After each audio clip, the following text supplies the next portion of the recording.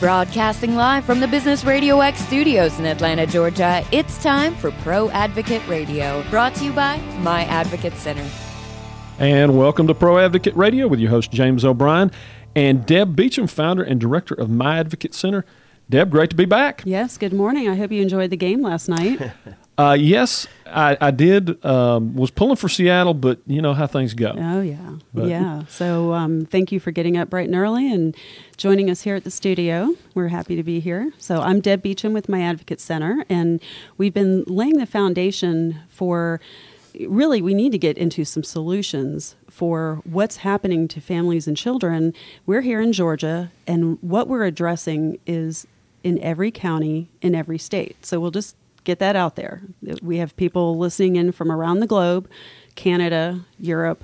This is not unique to Georgia. This is not happening because it's a good old boy system. Although we'll debate that later.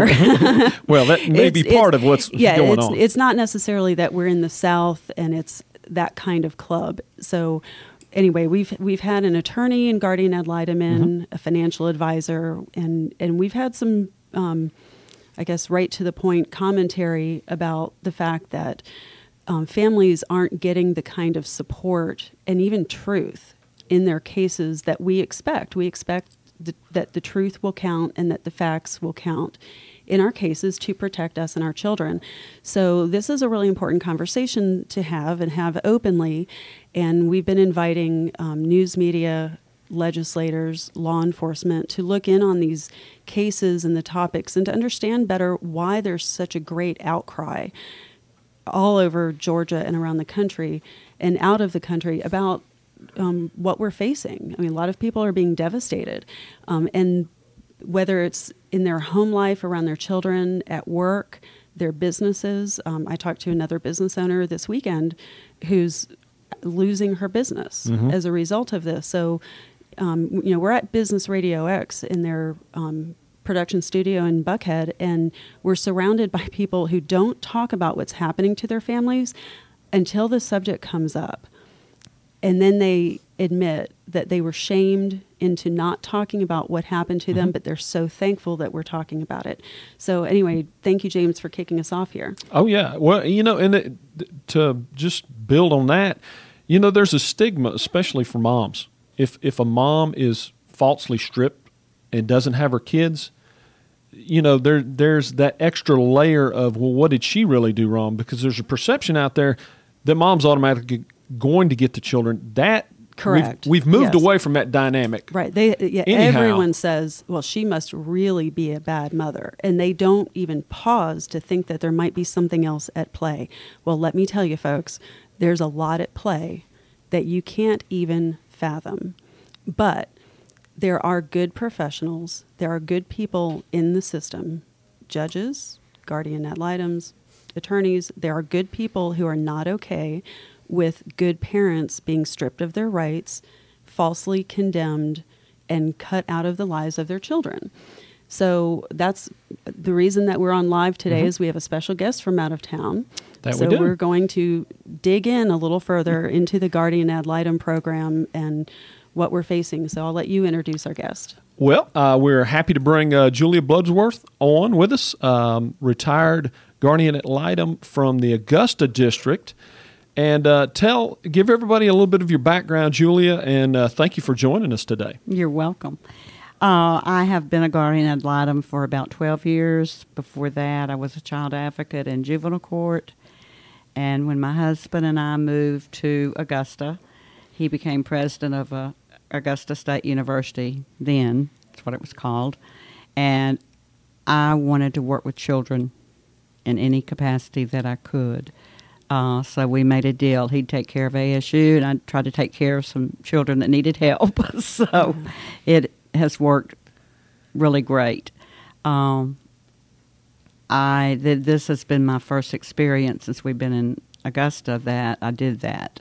And it was because of a child named Angel Lee Hart, whose stepfather drowned her in a tub, and they put her body in a meat freezer and then moved to California and threw her body away, and it did it for me. That my. was So a you've turning seen, point for me. Yeah, you've seen the worst of the worst. Okay. Yes, I have. But basically, that's where I've gotten my education. I was a business major in college, but this is what I wanted to do. Mm-hmm. I've been to almost every conference, anything I can learn better about divorces, how they impact children, and how to be a better guardian. I've taken advantage of that. So, well, and just so people have a better understanding of what the guardian's role is, what are the expectations of the judge and the court when they bring a guardian in? What do they expect you to actually go out and do? For what I call a lay guardian, because there are some attorney guardians, not many, just a few in our district, but they appoint the guardian. They expect the guardian to investigate, to talk to as many people as they can, and each individual guardian works a little bit differently. Mm-hmm. I spend a lot of time talking to the children because the children are wary. Most of them are wary of the stranger coming into their house. A lot of them have been told, don't talk to the guardian, or influenced by one parent or the other. And it takes time to win their confidence and to know that I'm there for them. I'm not there for the parents. And that's the biggest obstacle, depending on the age of the child and everything. But we talk to teachers are our best resources in the schools because they see these children every day. Mm-hmm. Counselors, if there are problems, the counselors know about it. And I depend strongly with the school system to help me. I try to build a rapport, which I normally can over time with the child or children. One of the first things I do is I have this little booklet I make that says all about me, mm-hmm. and it's a child or children.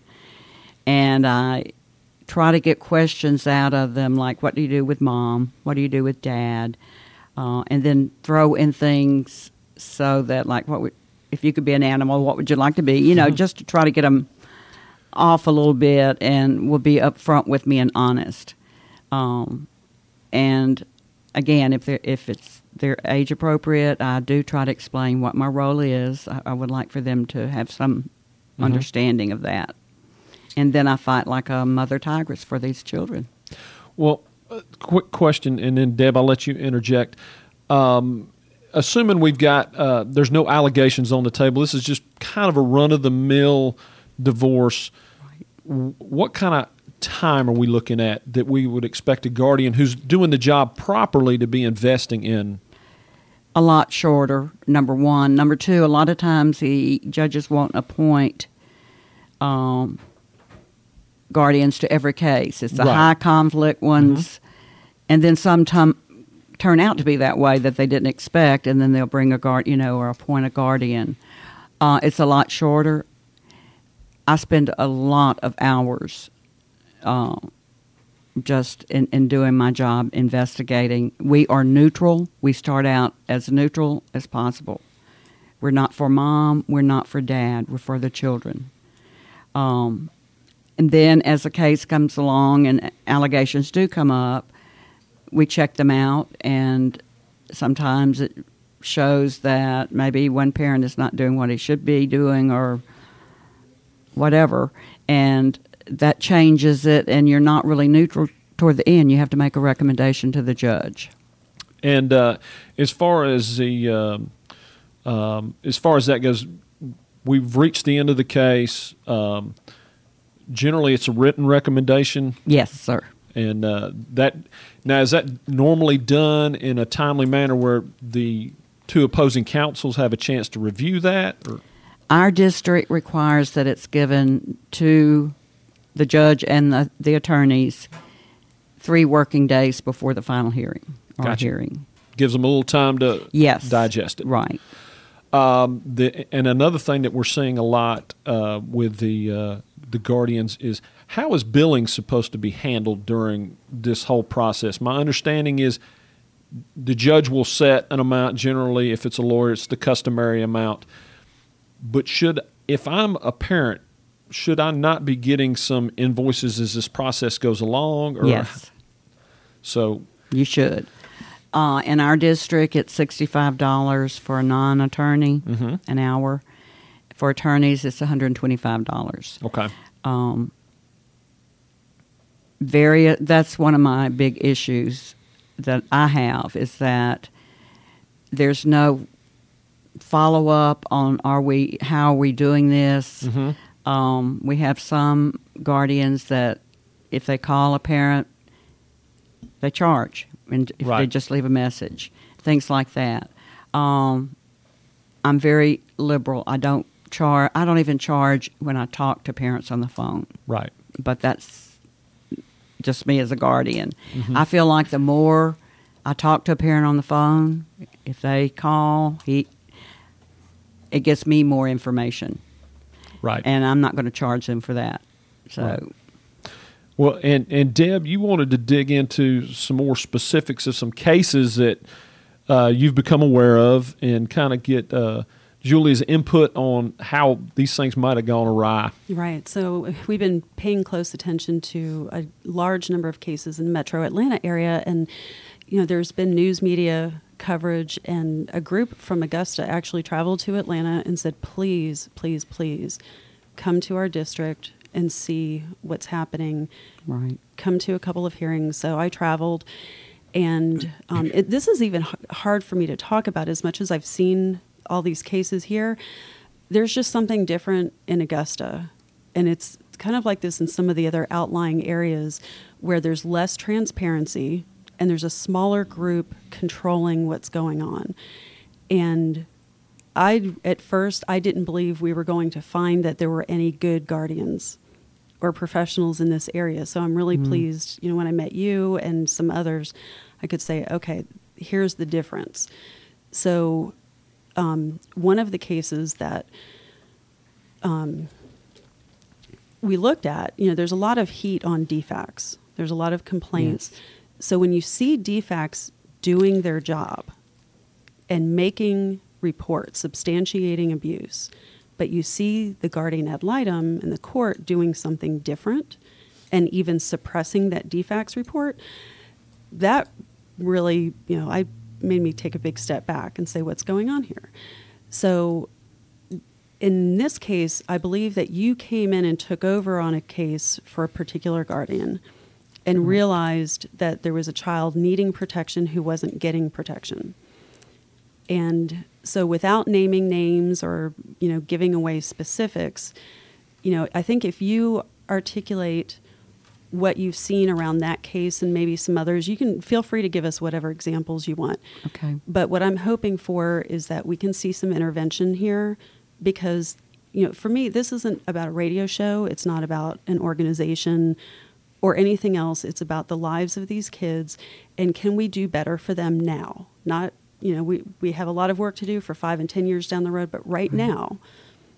So I'll let you take over. All right. I was appointed as a second guardian in a case that I had maybe 2.5, 3 months. It was a very intense case. The first guardian she had been the guardian for a year, and she recused herself because of a conflict of interest. And then thereafter, the judge appointed me to finish the case out. I spent untold hours going back and reading everything about that case, the transcripts I had, talking again to everybody I felt like I needed to talk to, because otherwise I felt like I would go in as a dummy, just an inflated dummy to end the case as a guardian, and I wasn't going to have that. I mean, that's not my style. I want to know everything there is to know. And my observations and investigation and everything was the opposite of the first guardian. Wow. And my report reflected that. I mean, I just had red flags everywhere. How did the court receive your information? They didn't follow my recommendations, Right. so not Okay. very well, I don't think. So it was stirred things up a little bit. That Excuse me. could you tell that there was information not making it onto the record? Yeah, yes, I could. And the thing that really surprised me was at a hearing, in a final hearing, each attorney has a chance to get up and state what, they will show. And then next, the guardian gets up and reports what she or he has found in his investigation. And the guardian that had recused herself because of a conflict of interest was put on the stand as a guardian, not as a witness for either side, but as a guardian. Oh. And then I was the second. I was So she After that recused one. and then testified. yes. Okay. I thought that was highly unusual. That does seem like a instant conflict of interest. And let me remind our listeners, you're listening to Pro Advocate Radio with your host, James O'Brien, and Deb Beecham, founder and owner of My Advocate Center, and our special guest, Julia Bloodworth, from the Augusta District, a retired guardian ad litem. And we will continue discussing some of the things going on with guardians in the state of Georgia with Julia. Yeah, so this is a good example. And I think we could probably talk for 2 hours straight Right. on all the different issues surrounding this case because, my understanding and what I saw, and I spent a lot of time looking at this case specifically, that while the guardian was withholding information from the court, including the report substantiated by DFACS, is that correct? That's correct. Yeah. That there were also allegations made against the father, and from all angles of this investigation, none of that appeared justified. Correct. And I'm going to interject here a little bit because one of the things that caught my attention, and I look at every case like, can we give the child the best of both parents? Doesn't Right, mean we need right. two perfect parents, and it doesn't mean it has to be 50-50, but what's best? And we want to set parents up to succeed. Exactly. Even a parent who has anger issues or addiction or some type of dysfunction, it doesn't mean they have to be a terrible parent forever. They may be struggling right now, but if we get them the help they need, they can do better for their child. Right. And, the child deserves that chance to see their parent, come Right. up to par. So in this case, it looked like one parent was being inflamed and worsened out of control. The false allegations condemning an innocent parent, or what seems to be an innocent parent, and who is being shut down and not even allowed to defend himself, Right. disadvantaged from the start. So this was terribly egregious from my viewpoint, Right. and from all the counselors that I've shown this case to, and law enforcement in other districts. We're really looking at each other saying, what's going on here? Is it just this district? I smiled and said, we'll come back to that later. But right now, Augusta, like as a community, and it involves several counties, they're crying out in large numbers. They are. And so thank you for being here in the studio, and I'll let you continue on with what happened at that point after you were both in court. Right. And then we both did speak as guardians. And it just, to me, it ended up being almost what I would consider biased. And that and another case ended it for me. I just thought it's time for me to resign. I can't handle this anymore. So that's exactly what I did. That makes me really sad, and I know our listeners are probably feeling a little dejected that someone like you would not be able to continue.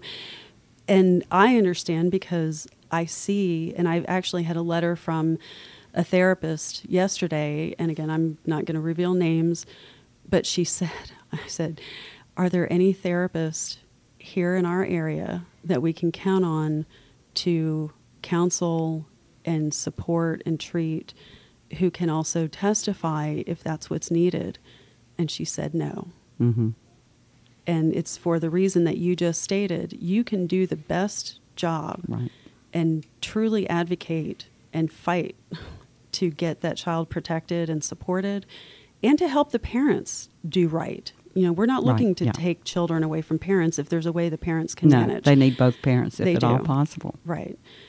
So in this case, the father was completely cut out of the child's life, and he had his work vehicle, his work tools, all of his property, even property that belonged to his father, everything just stripped from him. And premarital property. Premarital too. property taken from him to what it appeared to be to pay the attorney's fees for the mother, Yes. while false allegations were made, while he was put in jail. And I remember getting a phone call and reached out to someone there that I knew who I thought might be able to advocate with law enforcement. And turned out that person was actually working with the judges. And, that's for another day. But, it was quite interesting. I mean, they went to great lengths to make sure that this father could not speak. And I also understand that he's not allowed to call DFACS. He's not allowed to call law enforcement. And when he raises money to cover legal fees, he's criticized. And, my word is condemned. What I saw and heard and read is that there's a condemnation when parents try to stand up for themselves and their children. There's really nothing you can do right. Exactly. In a lot of cases, yeah. And the thing about it is opportunities to get a good job so that he could pay child support or whatever and have a place of his own so that his child could be there.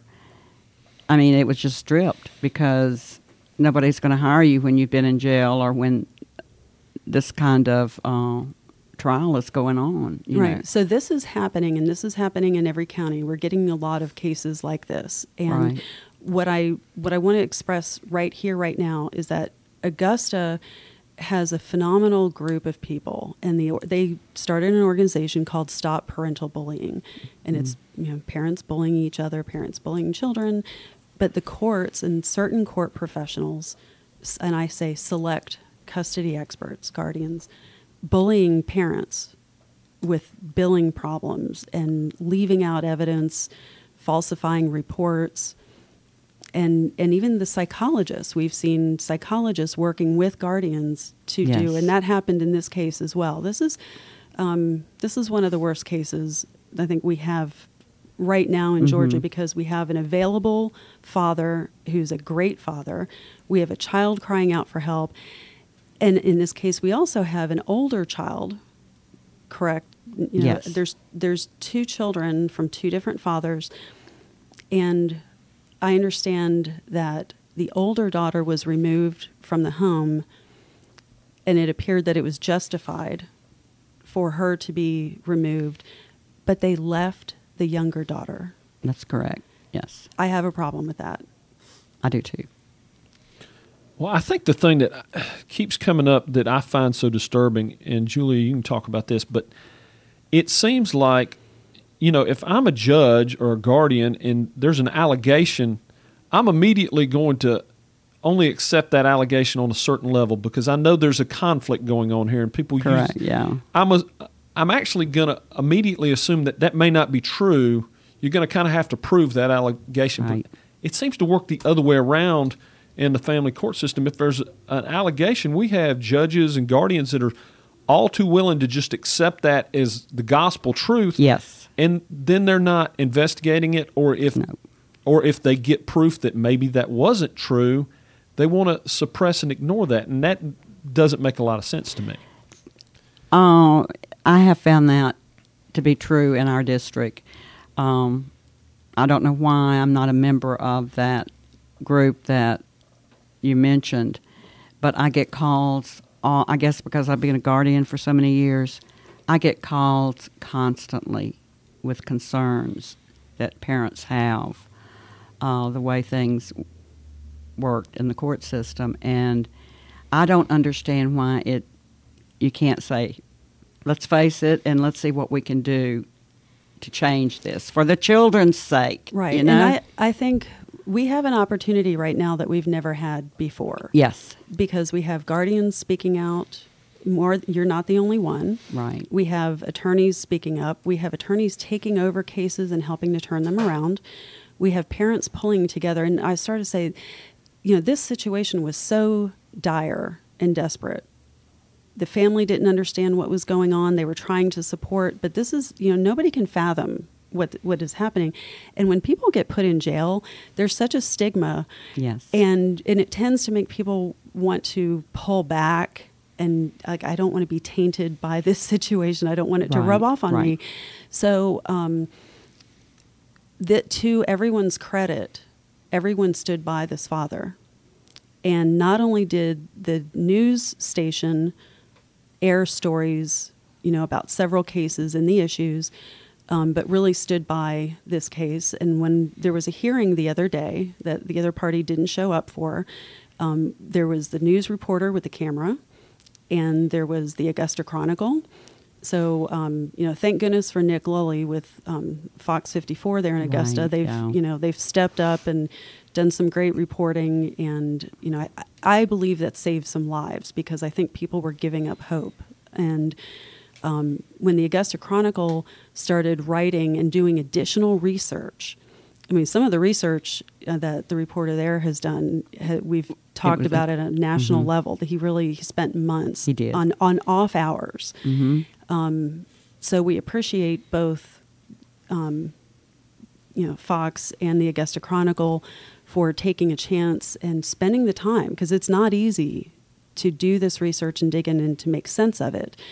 And it's often that we think, oh, he said, she said, family drama, who knows what goes on behind closed doors. Actually, I don't know if he's listening right now, but a national TV personality, was chatting with me about this, and he said, nobody knows what goes on behind closed doors. And I would say, sir, if you look at the pleadings and you sit in the courtroom and you do a little investigation, if you understand the professional misconduct that's going on around these cases that don't make sense, it's much easier to see who's doing what, who's at fault. But not only that, I'm not looking to pile on anybody. I want to see the parties get help and get this resolved so that everyone can move on with their lives. But we can figure this out, and if we can figure this out, we can come up with solutions to it. Right. Well, the one thing I would say to that gentleman is that the closed doors at home are not the only closed doors. That's a good There's point. some closed doors in these courtrooms where nobody knows what's going on behind those closed doors either. And I'm sure, Julia, you've seen plenty where there's a lot going on behind the scenes, and the problem is if it doesn't happen in the open court, there's no record of it, and you have no ability to appeal something that went on in judges' chambers between the lawyers. That's true. That is very true. Yeah, there's a lot that goes on that's kept off the record, and now we're seeing with the court reporters in jail now on criminal charges, racketeering for fraud around billing issues with transcripts, but there's more to it than just billing. So we're going to be making the connection with news media and legislators about, why are so many families damaged? Is it just a court reporter doing these things, or are there other people involved? And what's being left out of these transcripts? And a great example is what's happening in Newnan. And we see Newnan is a hotbed. Pretty much every county in Metro Atlanta has its issues. Augusta is, I'm just so sorry that we haven't been able to do more faster there in Augusta. But where was I going? In Newnan, we have a case where the courtroom audio reveals a lot that's very telling, and you can see that it was left out of the transcript. Right. And that information, it makes all the difference in the world, not only there in that trial, but for the appellate court in the Supreme Court. Yes. We do not have a complete record on that case. Right. And that's the same thing here with Augusta. So, yeah, and I just want to remind our listeners again, you're listening to Pro Advocate Radio with your host, James O'Brien and Deb Beecham, owner and founder of My Advocate Center, and our special guest, Julia Bloodworth from the Augusta District, retired gal from out there, kind of shedding some light on some things going on out there. And we'll jump right back in. Deb, you had the court reporters up there that have now been put in jail, but that goes the one down there in Newnan. There's been a lack of pursuit because Correct. This wasn't just one case. We found out she's been misbilling for decades. yeah, there's overbilling going on, and this was admitted in a deposition that not only was this case overcharged, but other civil litigants and criminal cases, which means counties and taxpayers are paying more than they should be paying. So, and we know that it's not just the Newnan area, which is several counties. We have these 3 court reporters from Cherokee, Cobb, the trial was in Cobb County. So, it's not our imagination. There's a financial impact, but the impact on the children and the parents' ability to nurture, provide for, and protect children is at stake. And to educate, To educate. It's affecting, I'm going to just touch on this very quickly so everyone understands this is a broader issue. It affects children's performance in school. It affects how teachers are able to use their time. Right. I taught school for a little while, and for 1 year. And in that 1 year, the things that went on, the family stresses that these children brought to school. So, and I know from seeing my own children and many other children that it's having a big impact, negative impact on their education, their health.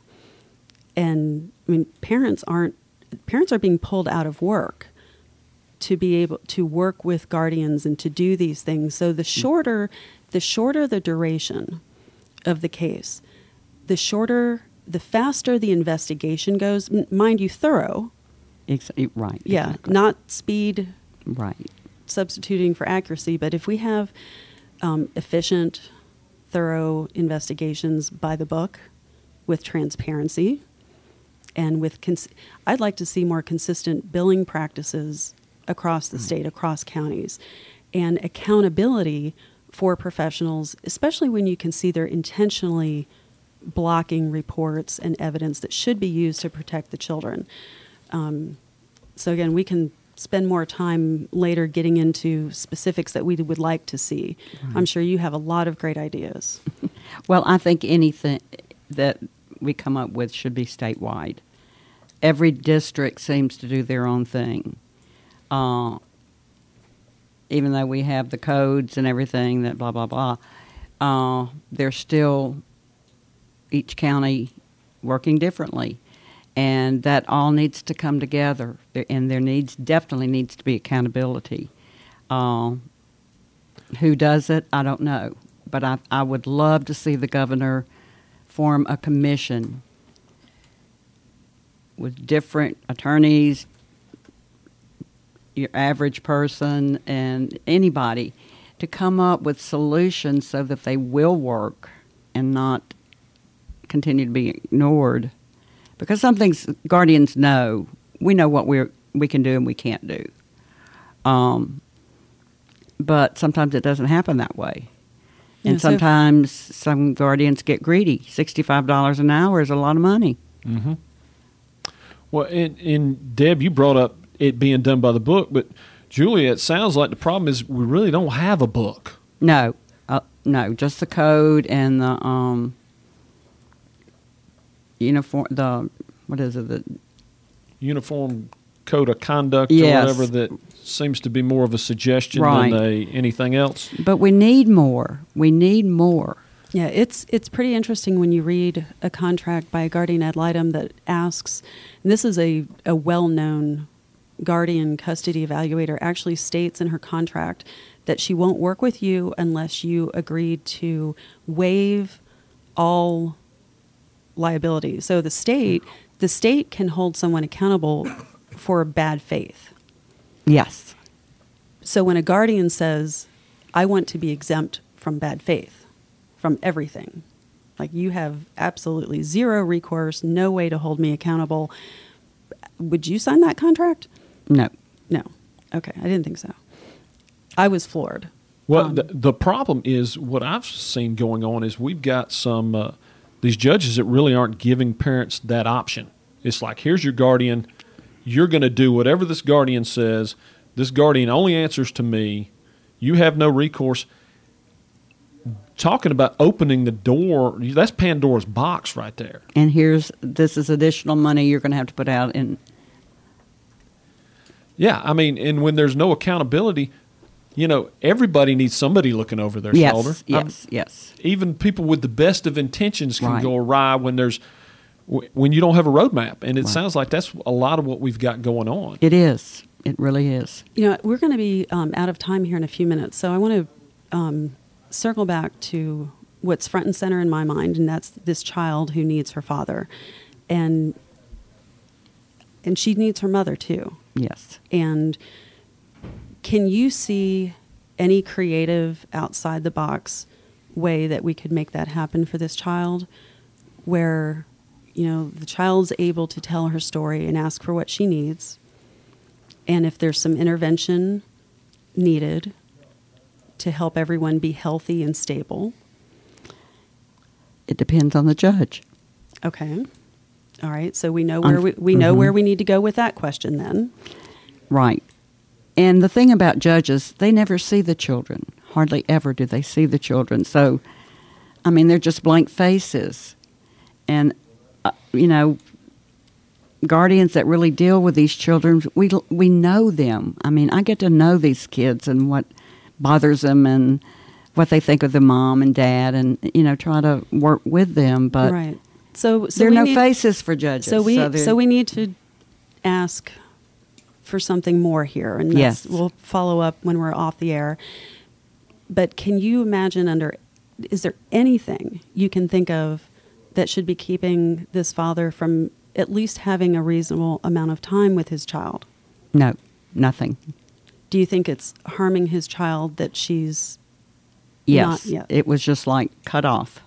No goodbye, or I will be How- able to talk to you in maybe 2 months. How and long has it been?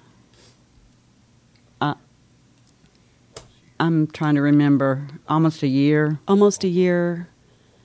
And I've seen the letters and the pictures that this girl has created asking for help Right. so that she could be with her father. She doesn't say, I hate my mommy, I never want to see her. She says, I need my daddy, I miss my daddy. Where is my daddy? And she doesn't understand. She doesn't the understand. whole process. But she came to court, didn't she? Yes, she did on one occasion. Yeah. And she came voluntarily, Yes. and she spoke how? I was not at that particular hearing, but I think she basically told the truth about that particular. That she, and from what I've seen of this, she wanted to be back with her father. And I'm still just so impressed that she was brave and Yes. able to do that. I know Right, that was very right. hard. And, I've had a little communication with the mother in this case, not much. And it's an open door to talk, and because I don't think it has to be this way. Right. And so, but again, our focus is on what the professionals are doing, how the system works, and is there some way for the process to be opened up and looked at, improved upon, and, and right now, if we can intervene and restore balance in this case, that would be a success story. Yes. And I think Georgia and other states, many, many families and professionals need to see something positive come out of all this. Yes. So I that's agree. what we're aiming for, and that's our business. My Advocate Center's business is to see things turned around Right. and to see solutions presented and to see good professionals like yourself lifted up. So thank you so much for being here and being who you are and advocating the way I've seen you do in court. Thank you. Well, I think the part of this that blows me away is is a DFACS report being suppressed, and then the fact that what justification was given for taking the older child and leaving the younger one. If DFACS is going to remove one, why would they not remove two? You know, if there's truly a problem here, even if dad wasn't the appropriate place to take the child, how do you leave a child in that situation? Right. I'm a little floored about that. And the other thing that I come back to is the fact that even if I'm not the custodial parent and I have not been stripped of my rights, I should be informed of the things that are going on with my kids. If there's a medical issue, if there's a DFACS report, even if I'm not allowed to see my child, I should still be given that information. Yes, I agree. There's a topic. There's a lot on social media about parental alienation. Yes. You know, and I understand, and so I keep saying this, but we're going to need to get into that in more detail in another show. But in this case, there's effort by the court, by the guardian ad litem, by the attorneys who were on the case, and actually on both sides of the case previously, who participated in creating a divide between the father and his child. You know, I've seen, I'm not going to get into anything about the mother, but the fact is the father's been cut off for almost a year from the child, but the child still came to court when she hadn't seen her father in a while and spoke with love and pleading with the court. That's a child, I believe, who will not let herself be alienated from her father emotionally, even though there's physical separation. Mm-hmm. So I want to give people hope that even if you're going through this, don't lose hope that you'll lose that bond with your child. That I believe that can be restored. If there's bond, it will be there. Yeah, so hang in there if you're going through this, and know that there are actually a lot of good people working on this. Right. Well, and Julia, we want to thank you so much for joining us today. We'd love to have you back. You seem like a wealth of information about this. And Deb, tell everybody how to get a hold of you at My Advocate Center, so that if they're having an issue with a case that they're involved in, it could be a case that's already been closed for years, and they just want to now talk about what went wrong in their case to help people in the future. Or maybe it's a case that's going on right now. Or maybe you're a professional hearing this and you go, you know what, I am one of the good guys. I'd like to help. Tell people how to get in contact with you. Yes, we will. We'd love to talk to you. myadvocatecenter.com, and under the Contact Us tab, there's 2 forms. If you're a professional looking to provide assistance, use the regular contact form. If you have a case that is problematic, or you have details that you would like to provide to help our authorities review these cases and understand what's going on, use the report cases form. And it's quite detailed, so be patient with that, and we'll follow up as quickly as possible. Thank you for listening. Yeah, it's been a great show. Julia, thanks so much for joining us. You're welcome. Nice to be here. And, Deb, hopefully through your efforts we can get this thing turned around. There's a lot of people working for this dad. Eventually you got to hope that the truth shines through in this. Yes. And join us again next week on our Pro Advocate Radio. Thank you, James. This show is brought to you by My Advocate Center, the voice for families and family law advocates. Learn more at myadvocatecenter.com.